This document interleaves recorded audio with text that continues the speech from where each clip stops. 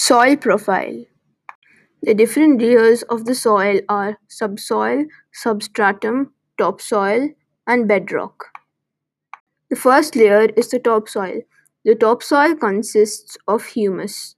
The roots of plants are confined to this layer. The second layer is the subsoil. The subsoil consists of rainwater, weathered rock, silt, clay, nutrients such as soluble minerals, and iron oxide. The third layer is a substratum. Its location is below the subsoil. It consists of the weathered rocks. The final layer is parent rock or bedrock.